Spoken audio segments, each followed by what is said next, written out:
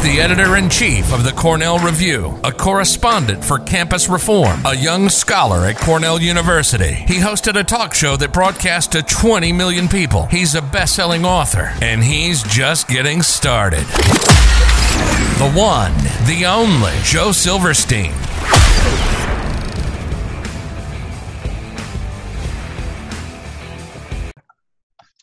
All right, everyone, welcome to this episode of the Joe Silverstein Podcast, and today I'm joined by the Tea Party national founder, Michael Johns. Michael, how are you doing today, sir? Good, Joe. How are you? Good to be with you. I'm doing good, and it's good to talk to you. I want to jump right in. So what we've been seeing over the last few months in this country has really been problematic for a lot of people. Between the civil unrest and the cancel culture in academia, we've certainly seen it. You wrote a paper that got a lot of attraction and got a lot of significant attention years ago. It was called 70 Years of Evil. And it was about communism in the 20th century. What did you see then in that ideology that is now similar to many of the things we're seeing play out today with Antifa, with Black Lives Matter, and with some of the policy goals of these organizations and the culture? Well, then like now, we were engaged in a fierce battle of ideas. American liberals now like to describe the Cold War as a simple period between good and evil, but trust me, they pushed back completely on the thesis that the Soviet Union was evil. Of course, Reagan went to Brandenburg Gate, gave the famous evil empire speech before that, opened the gates, really pushed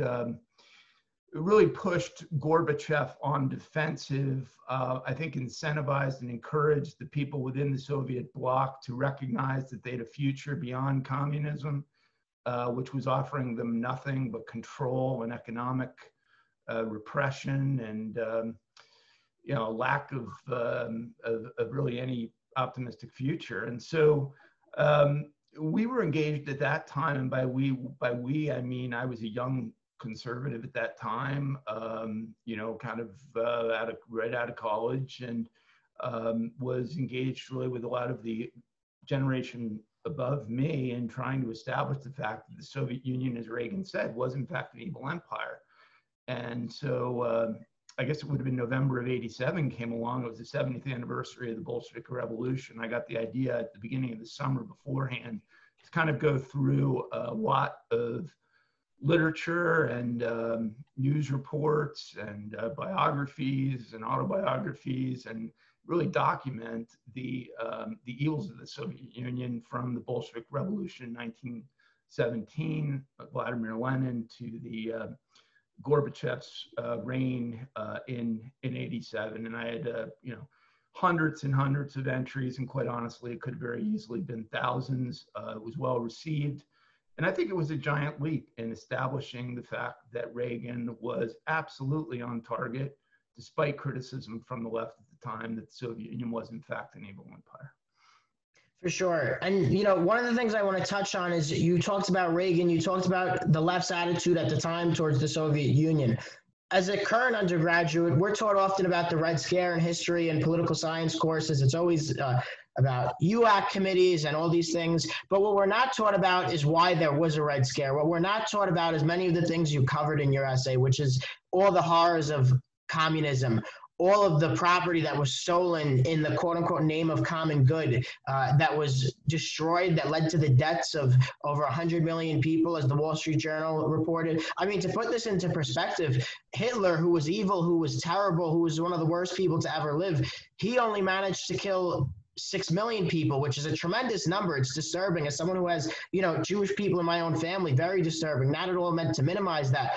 But Marxism, which is apparently a much more contagious idea, killed 100 million. So I guess my question is, why isn't Marxism viewed in the same evil, in the same way that Nazism is? Why is Marxism allowed on the sort of far left end of the spectrum?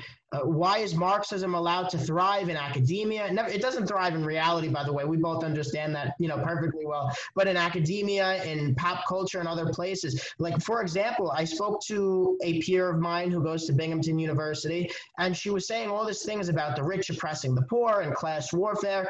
And I had said, could you disavow because I said, you're a Marxist. She said, I'm not a Marxist. I said, could you disavow the teachings of Karl Marx, the writings of Karl Marx? Could you disavow Marxism? And she said, oh, I haven't studied Marxism enough to disavow him. I haven't read the Communist Manifesto. So to me, that's crazy, because that's like asking someone, that's the equivalent of asking them whether or not they disavow Hitler or Nazism, and the response of the person being, oh, well, I didn't read Mein Kampf. You know, these aren't things you have to read. You don't have to read these horrible doctrines to know that they lead to death, destruction, and evil.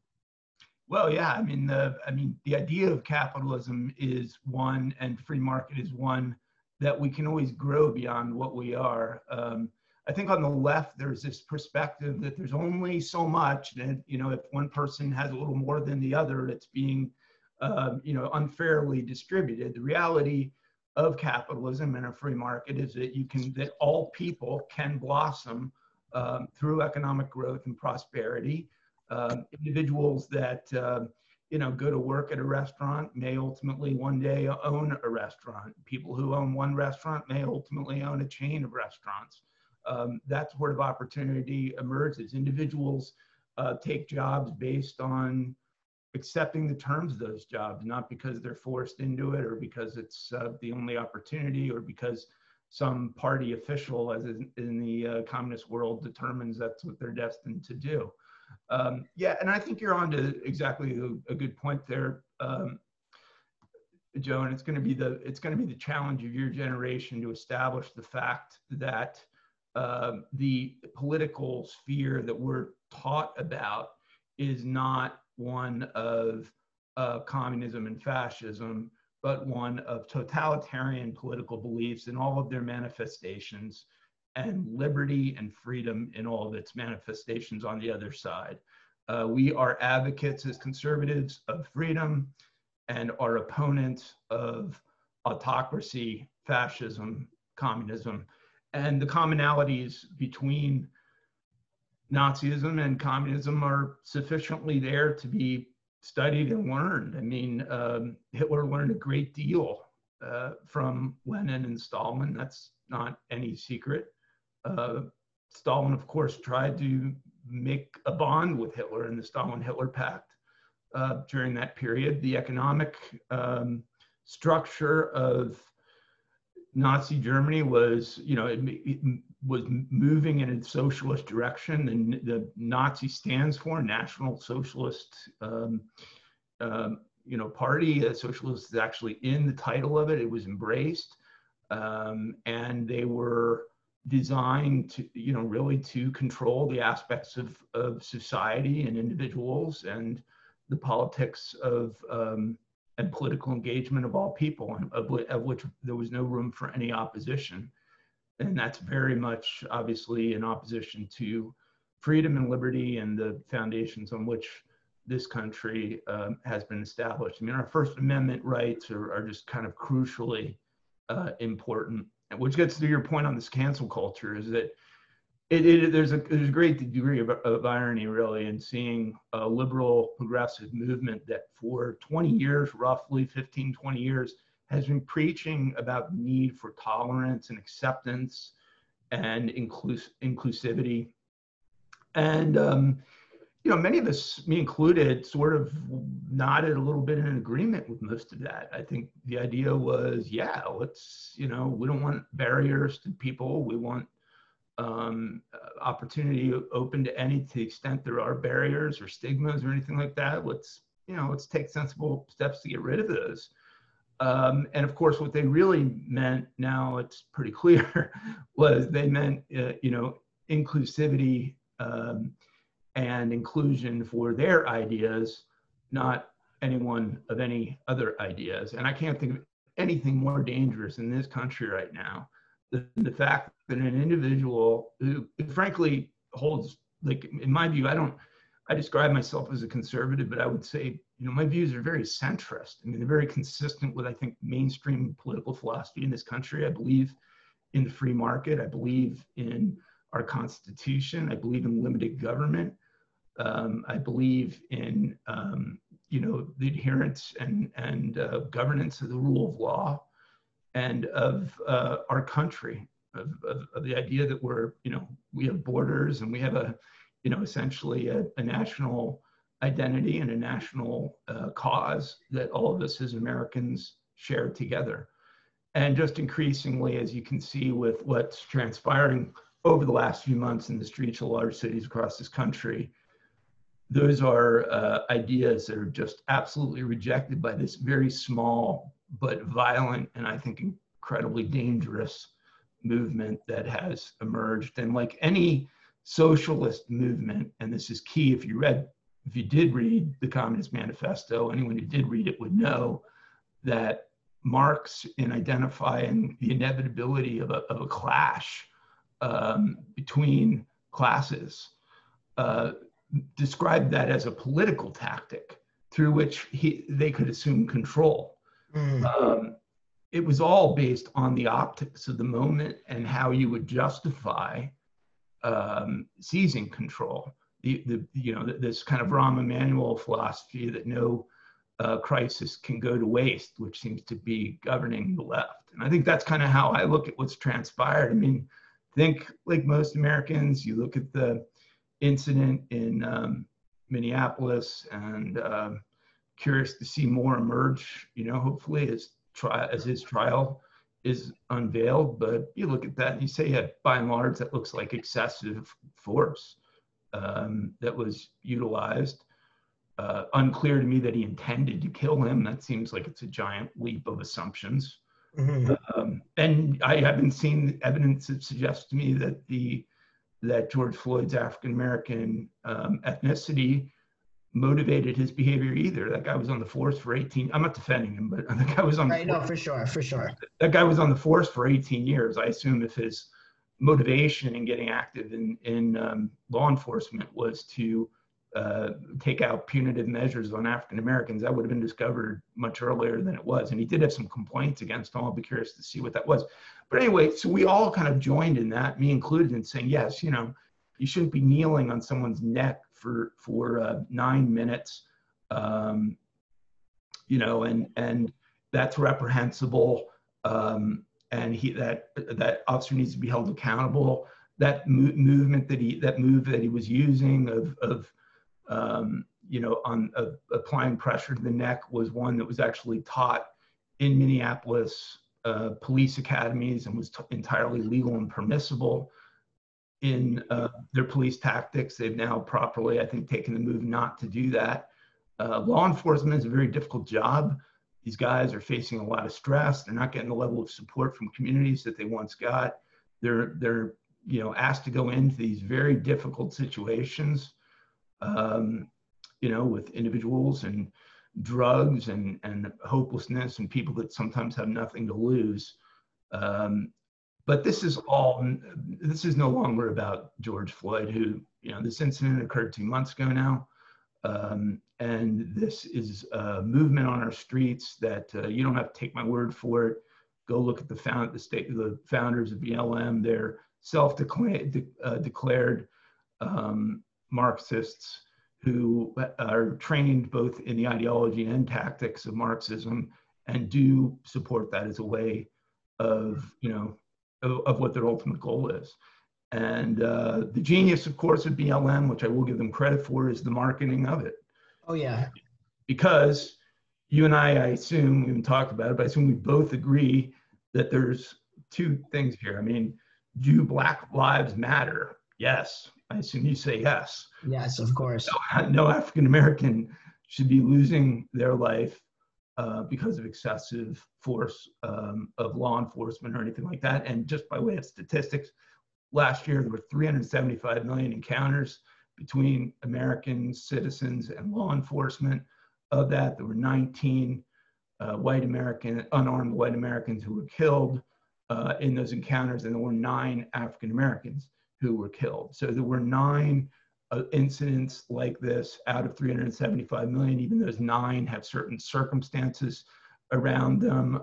But this is really, in the grand scale of threats to the lives of African Americans, being killed unnecessarily by a law enforcement official is probably not in the top 50. No, not at all. It's at the bottom of the list. And to a point you just made, so someone came on my page and said, do you think that Black Lives Matter? in response to one of my podcast posts, the one with Andrea Katzmatidis, one of my posts. And I said, of course, Black Lives Matter. That's sort of a ridiculous question to ask in 2020. My problem isn't with the phrase. My problem is with the organization behind the phrase that's advocating for the destruction of the nuclear family, for the abolition of police. As you said, the two leaders, the two women that founded it, both self-proclaimed to be Marxists. And you see it.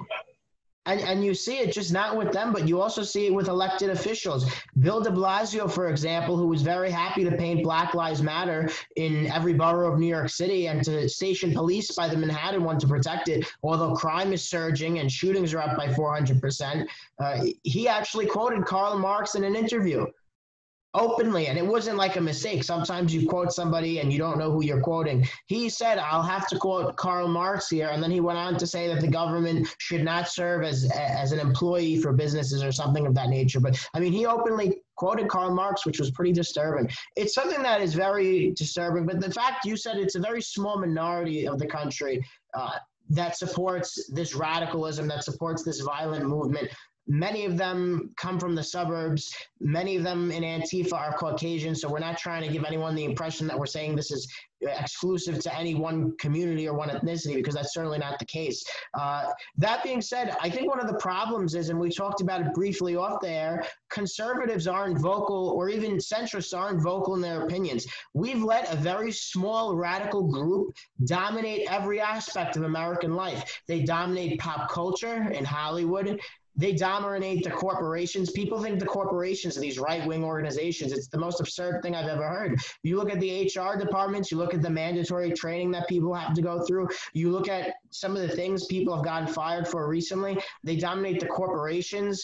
They dominate academia. Professor Jacobson, the Cornell Law School professor, who happens to be the faculty advisor for both the Review and the Cornell Republicans, great esteemed professor, they went after him. They boycotted him. They tried to get him fired. The university, the dean of the school, of the law school, denounced his statements. So there is this purge. And I think one of the reasons we're having such a problem is because not just Republicans, but Republicans and libertarians and independents and conservatives and even liberals in the old school sense of it are afraid to speak out, are afraid to go against this. So one of the things we need to do is not just win at the ballot box, but also win in the culture.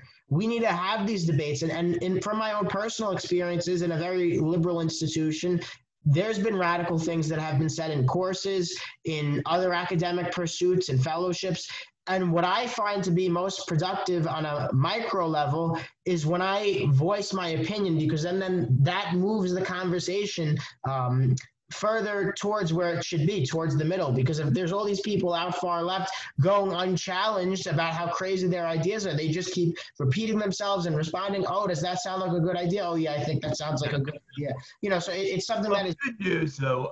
The bad news is we have spent a lot of time complaining about this far left takeover of these key institutions in our country.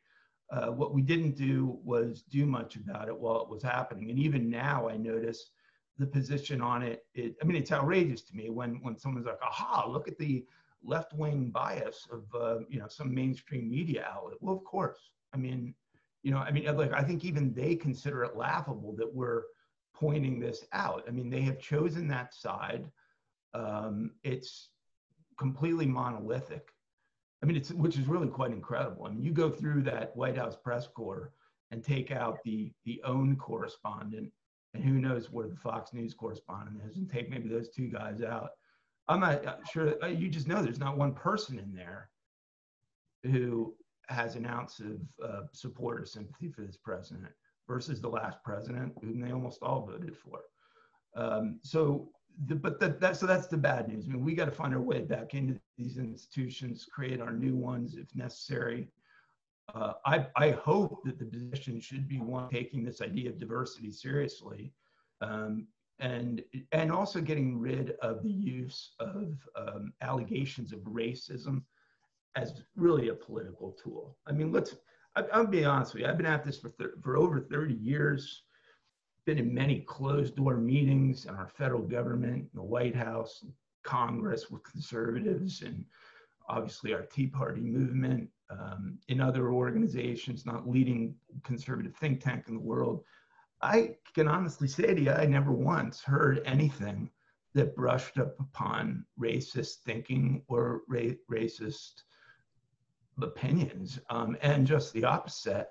I think there's been a great degree of confusion by conservatives about why our ideas have not been generally more widely held and accepted by African Americans. The answer to that probably is we have to get more assertive in getting into African American communities and churches and organizations and just talking openly. I've always done that. I've never, I've dealt with some of the most contentious issues around, and I've always found that, if you approach it with some degree of intellectual honesty and with sincerity, which is truly my approach, which is one of like, how do we take these problems and make them better? And you're not doing that necessarily for personal gain or for alternative motives. People are pretty open to receiving those ideas, not the mobs on this street though. And as you correctly said, it represents a very small percent of our total population, certainly less than 1%. And it doesn't represent mainstream views of African Americans. I mean, that's there is not a consensus in the African American community to go out and harm innocent people and burn down buildings and attack law enforcement. That's just not a view held. It may be fair to say that there's a view held that law enforcement needs to reform some of its practices and policies, that Fourth Amendment probable cause issues are maybe not as taken as seriously in some African American communities as others. Some of these communities are highly crime ridden, and these police officers can get a little disregarding, I think, of some of these constitutional issues, and that's a problem, and that's got to be taken seriously, and it is being taken seriously. But as our Attorney General said today, this idea that there is systemic racism, systemic meaning stemming from all institutions and all causes from basically all people, is the most ridiculous and absurd notion out there. And these guys seem to specialize in ridiculous notions because they take a position that's 1,000 miles down the road, and then they settle the debate for something that's 750 miles down the road. And that's an incredible win to them. We need to be settling these issues through debate, the winning of hearts and minds of people, not violence. I believe, these cities have got to basically start kicking out a lot of these mayors that refuse to enforce the rule of law and have done nothing for their citizens. I mean, in the very name of African Americans, they're allowing this violence to go forward, and yet they've done nothing for African Americans for the most part in these cities. Huge unemployment rates, drug and crime problems, completely broken public school systems, no hope out. They've created a cycle of dependency and hopelessness in these communities that's been unfair to African Americans.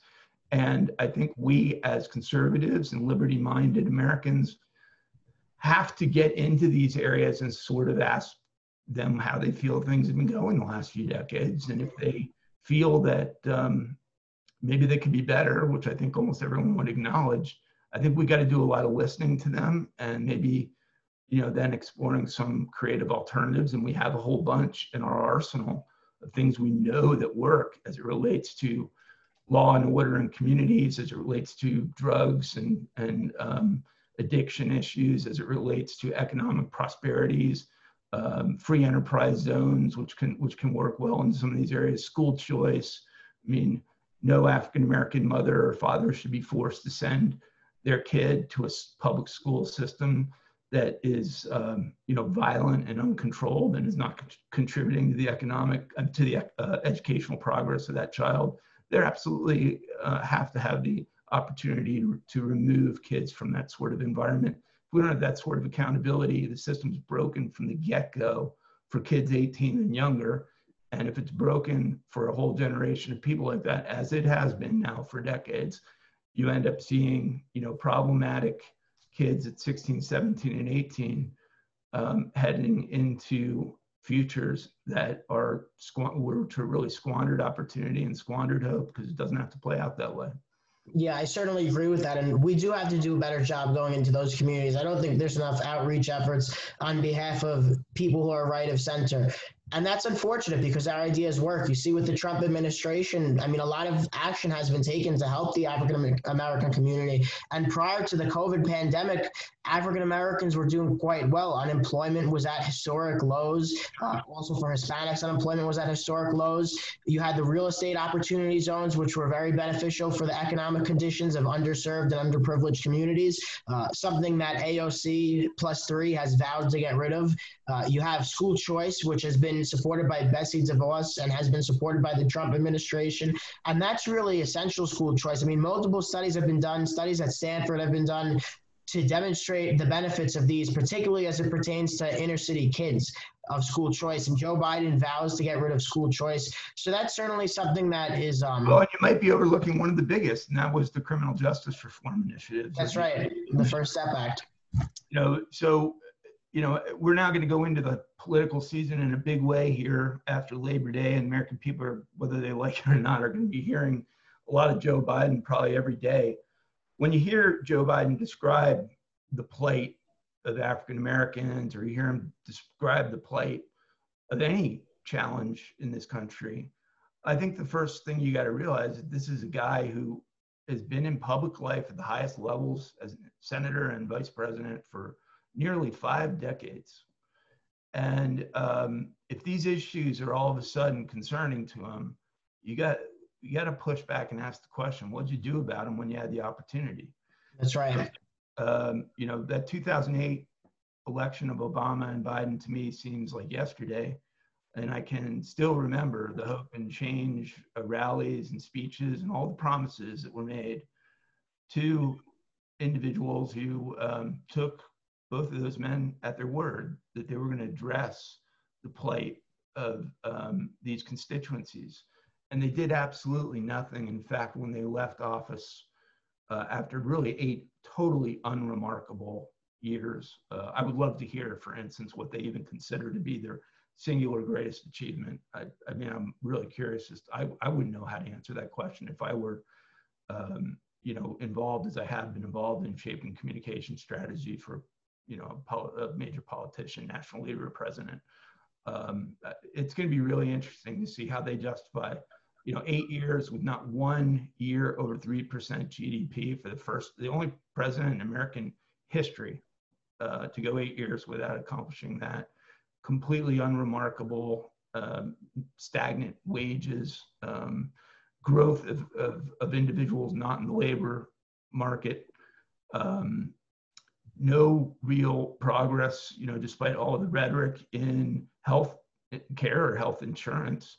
I mean, they came in, I think, with almost 40 million uninsured, and they left with, they drove about 5 million out of the private insurance marketplace with their Obamacare mandates, and they added about 5 million with this really horrible Obamacare coverage that was hugely costly and basically just a catastrophic plan.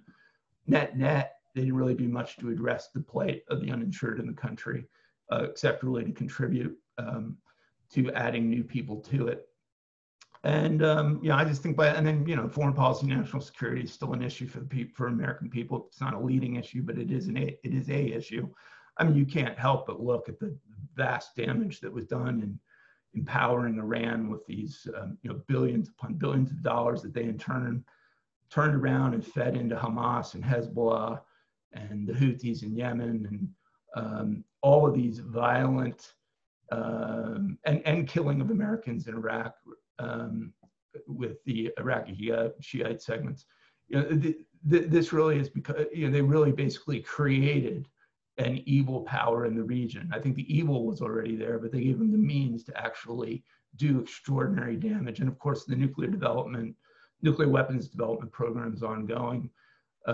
Even race relations, if you go back and look at the Gallup polls, which I've done for the purposes of communication on these messages, and out of curiosity, if you look at what the perspective of the American people was on race relations, it was lower under those last few months of Obama than it was like in the 2018 range. Donald Trump actually had made progress in the minds of most Americans in improving race relations in this country, and for a whole bunch of reasons. He was the first Republican, really, I think, to be able to get out there and not talk about cutting Medicare and Medicaid, which I think is both good policy and politics.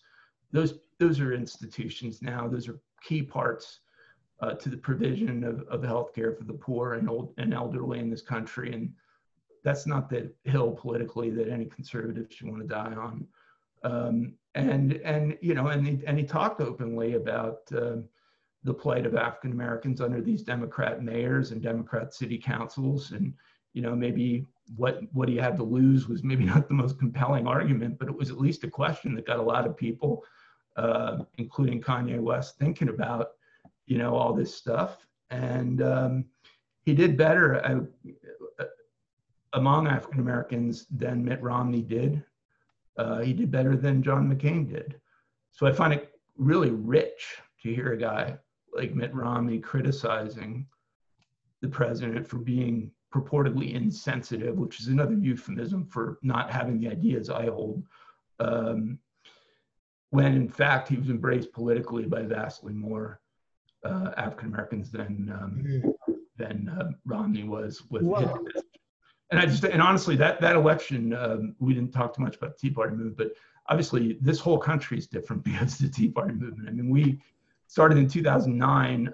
You were probably pretty young then, but things were bleak. We had Obama just elected with a perceived mandate. All those institutions that you just rattled off, including the media, completely in the hands of the left, the House in the hands of Nancy Pelosi, the Senate in the hands of Harry Reid, and me included, made the promise that we were going to take this country back through this movement. We went out and had over 60 House victories of self-identified Tea Party candidates in 2010 and fired Nancy Pelosi. That completely blocked Obama's agenda. So much like Trump with his first 2 years, he had 2 years of Democrat control, but given the first political opportunity, we blocked it. And that was pretty much the end of the legislative agenda of Barack Obama, was the Tea Party revolution of 2010.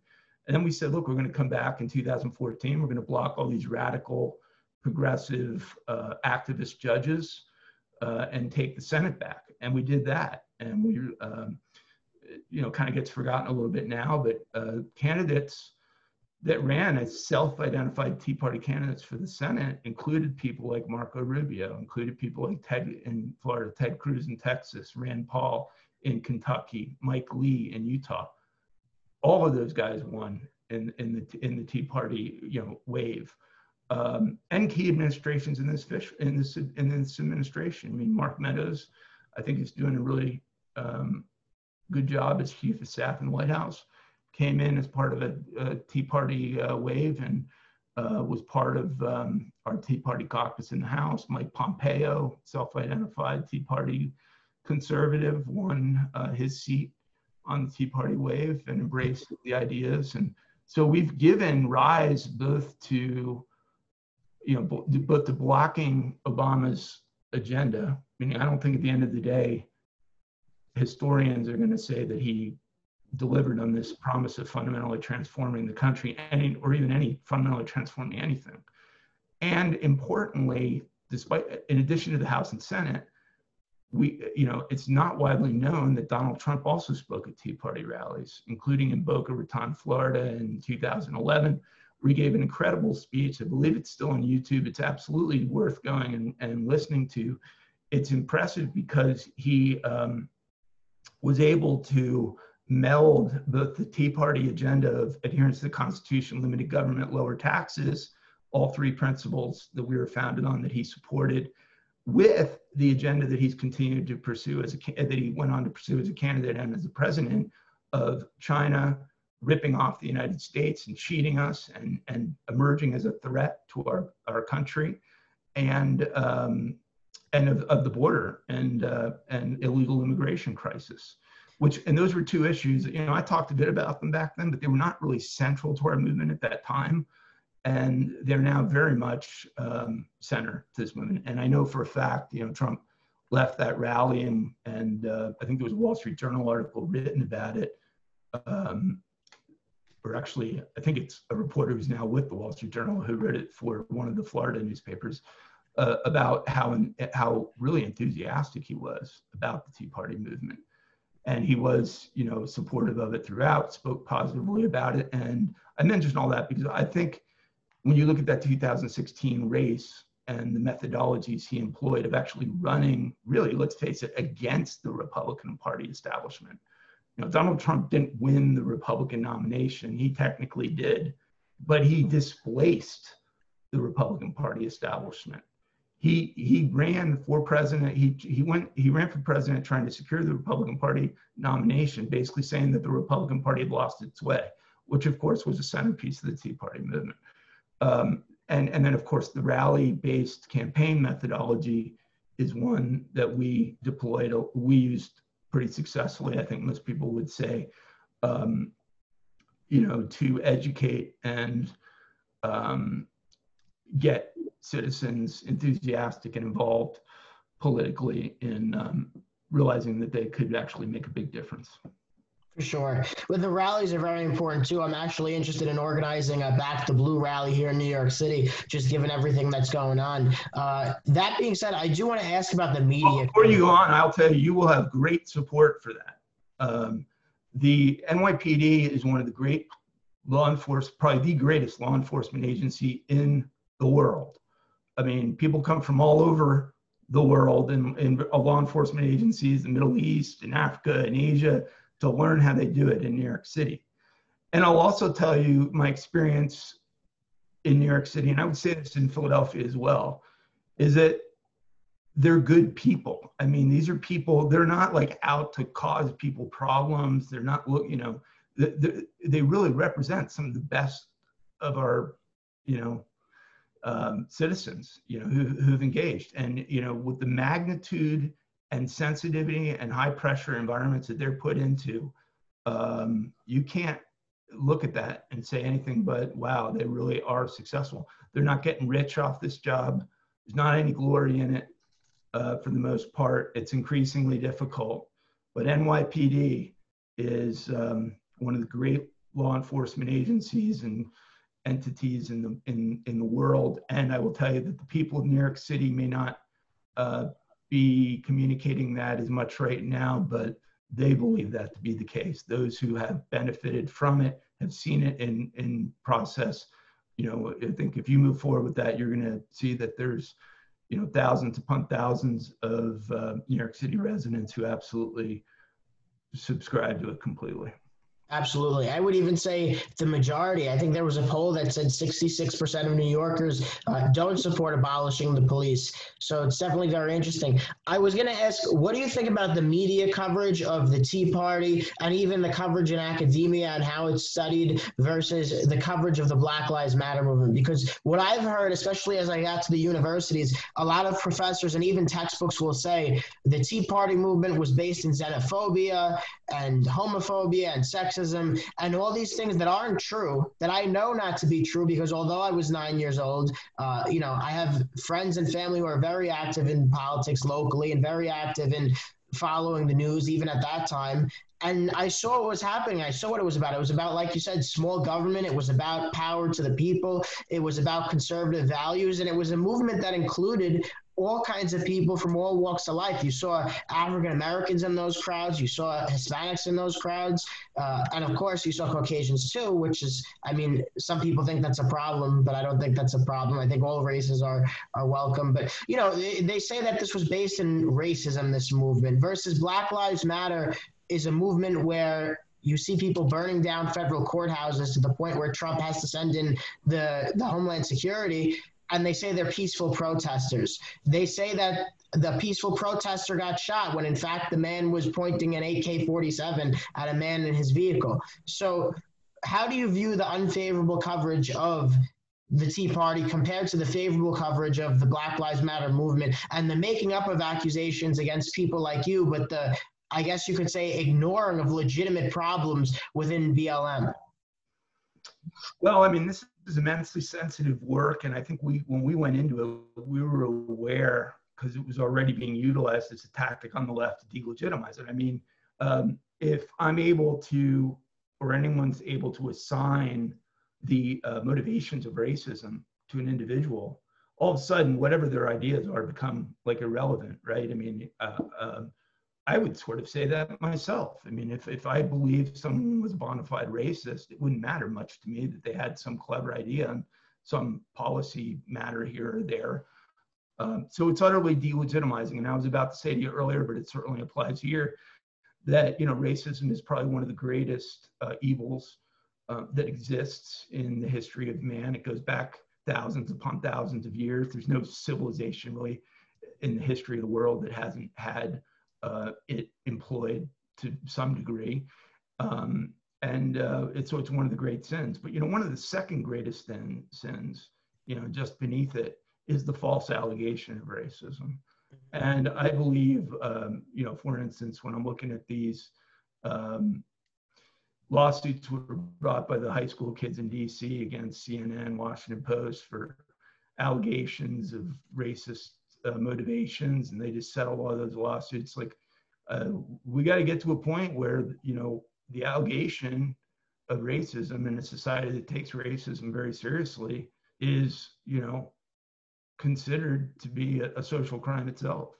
And I believe that to be the case. It's never anything that I would apply to anyone unless there was a bona fide basis for it. We had almost 40 million people at some point that were involved at some level in the Tea Party movement. And let me just tell you, this idea that was presented on the left that, we could meticulously manage this whole thing because we were backed by multi-billionaires was an absolute lie.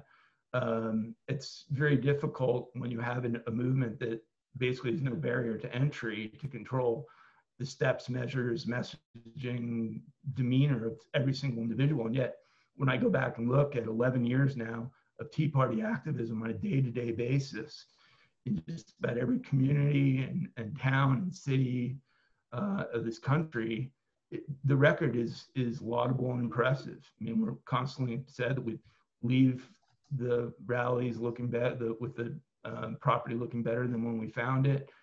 You would find there's patriotism. There was not one example that I'm aware of any violence pursued or attached to any Tea Party activist at any of our events or public events, nor would there have been any tolerance for it. And to the extent anyone was looking to express racist sentiments, there's no tolerance for that either. So it was a false lie. I find it incredible to me, to your point on these books. There's easily 24 or more books, maybe it's like 50 even by now, that have been written. And you're exactly right. They were predominantly written by these academics. And I look at these things, they'd be like 400 pages, like on the Tea Party movement. And I'd ask around, I'm like, did you speak to Professor, XYZ at Yale or Columbia or whoever about their book? Because how would you, even if you had a left-wing bias, if you were going to go out and write a book about a movement that didn't exist before 2009, you think you'd probably reach out and talk to some people who were actually participating in it and leading it. And I'll tell you, systematically, none of us ever heard a word from any of these people. Right. So they basically just kind of created their own story about how they wanted to present it. One of the great, unbelievable lies and biases of higher education today is that everything is perceived to be viewed through some racial lens. And Right. In many cases, they sought to present it that way, which is very rich, given the fact that we elected many, many African Americans. They just weren't the type of African Americans that supported their very far left agenda, and we Well, I was just going to say really quick. Yeah, just to add into what you just said, it's like the Congresswoman said, she said, we don't need black faces that don't have black voices. That's what Ayanna Pressley said. So it is problematic, to your point. I just wanted to add that in there because I thought that was very relevant to what you were saying. Yeah, we can't tear this party apart. We can't tear this country apart with really much more of this. I'm not sure how much we can really endure. It's designed to alienate people. It is alienating people.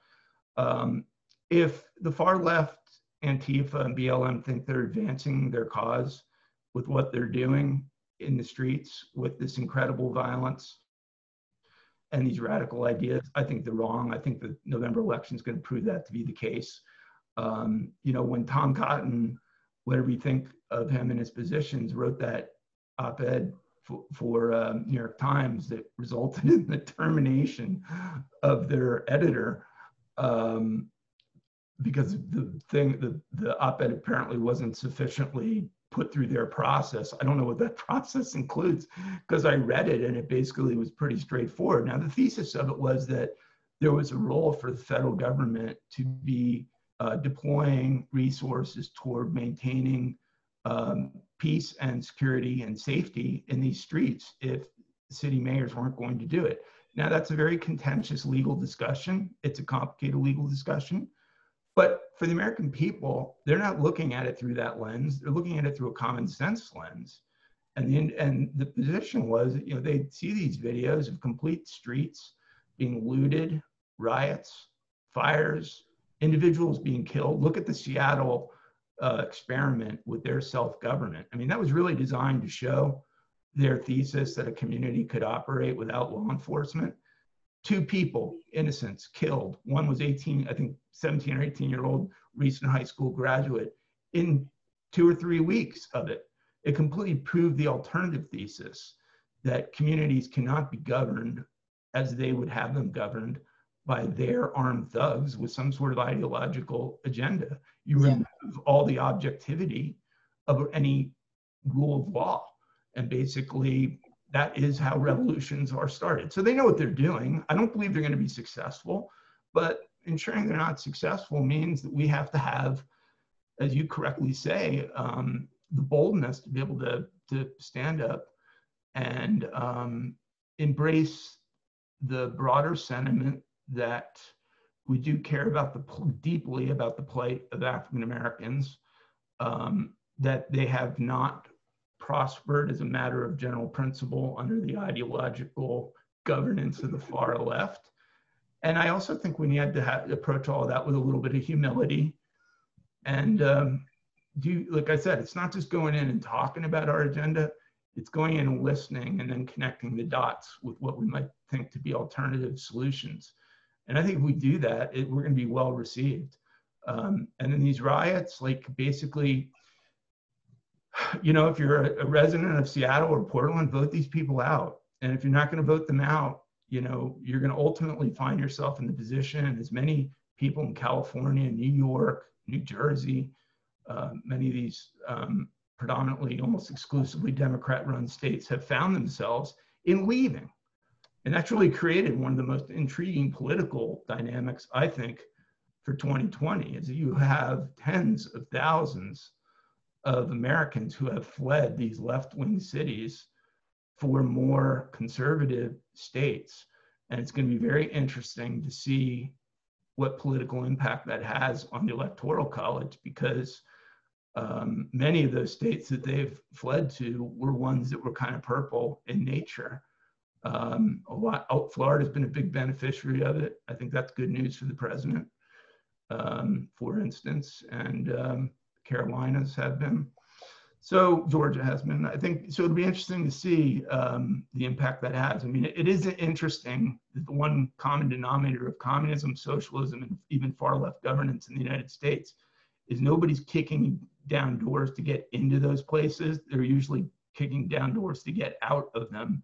And some of these polls about California citizens, so even if you accept the premise that that the residents of California are more progressive maybe than some of the other states of the country, it's incredible the percent who actually want to get out of California. So, you know, I think that's the message broad and broad. I mean, even in your academic setting, you know, you're going to be hard pressed to find anybody who's fled in our hemisphere, Cuba, Nicaragua, or Venezuela, who's going to have anything constructive to say about the socialist governance that have run those 3 respective countries. And if you go back generationally a little further to the Cold War and look at anyone who lived in the former Soviet Union or in the Warsaw Pact or in the third world communist regimes, Vietnam, Angola, Mozambique, Ethiopia, Nicaragua, they had nothing positive to say about it. So anyone who's actually lived it and experienced it has a lot to say and nothing positive about it. And many of the most effective anti-communists in the world, you kind of start with Solzhenitsyn maybe and go on from there, from a writing standpoint or from an activist standpoint, are those who actually experienced and fled these systems. Absolutely. Absolutely. And this election is the most important election to date in American history. This is truly a battle between the far left and anyone who's not on the far left. And when you were saying what they have in common, places that are socialist and left-leaning, or I should say left-wing, not left-leaning, or communist, you said that they're fleeing those places. They're kicking down the doors to leave, and that's absolutely correct. And I would like to add, I thought you were going to say is poverty, because that's also something that's vastly common there. And I think that there's been politicians who have made a career and had a lot of personal gain and financial gain from monetizing other people's pain and suffering. I think that there is a market for victimhood that many politicians take advantage of for both electoral and financial purposes. And I think it's problematic. We have to, as a party, stand for equality of opportunity, for prosperity, for American principles, American values, and for American greatness for all. And that being said, Michael Johns, it's always a pleasure. It's a great honor to speak to you on this podcast. We look forward to having you on again. Thank you, sir. All right. Thank you. Thanks for listening to the Joe Silverstein Podcast. Visit www.joesilverstein.com and follow Joe on Twitter at SilversteinUSA. Visit www.thecornellreview.org to keep up with breaking news, our latest articles, and more. Like the Cornell Review on Facebook. Follow us on Twitter. God bless America.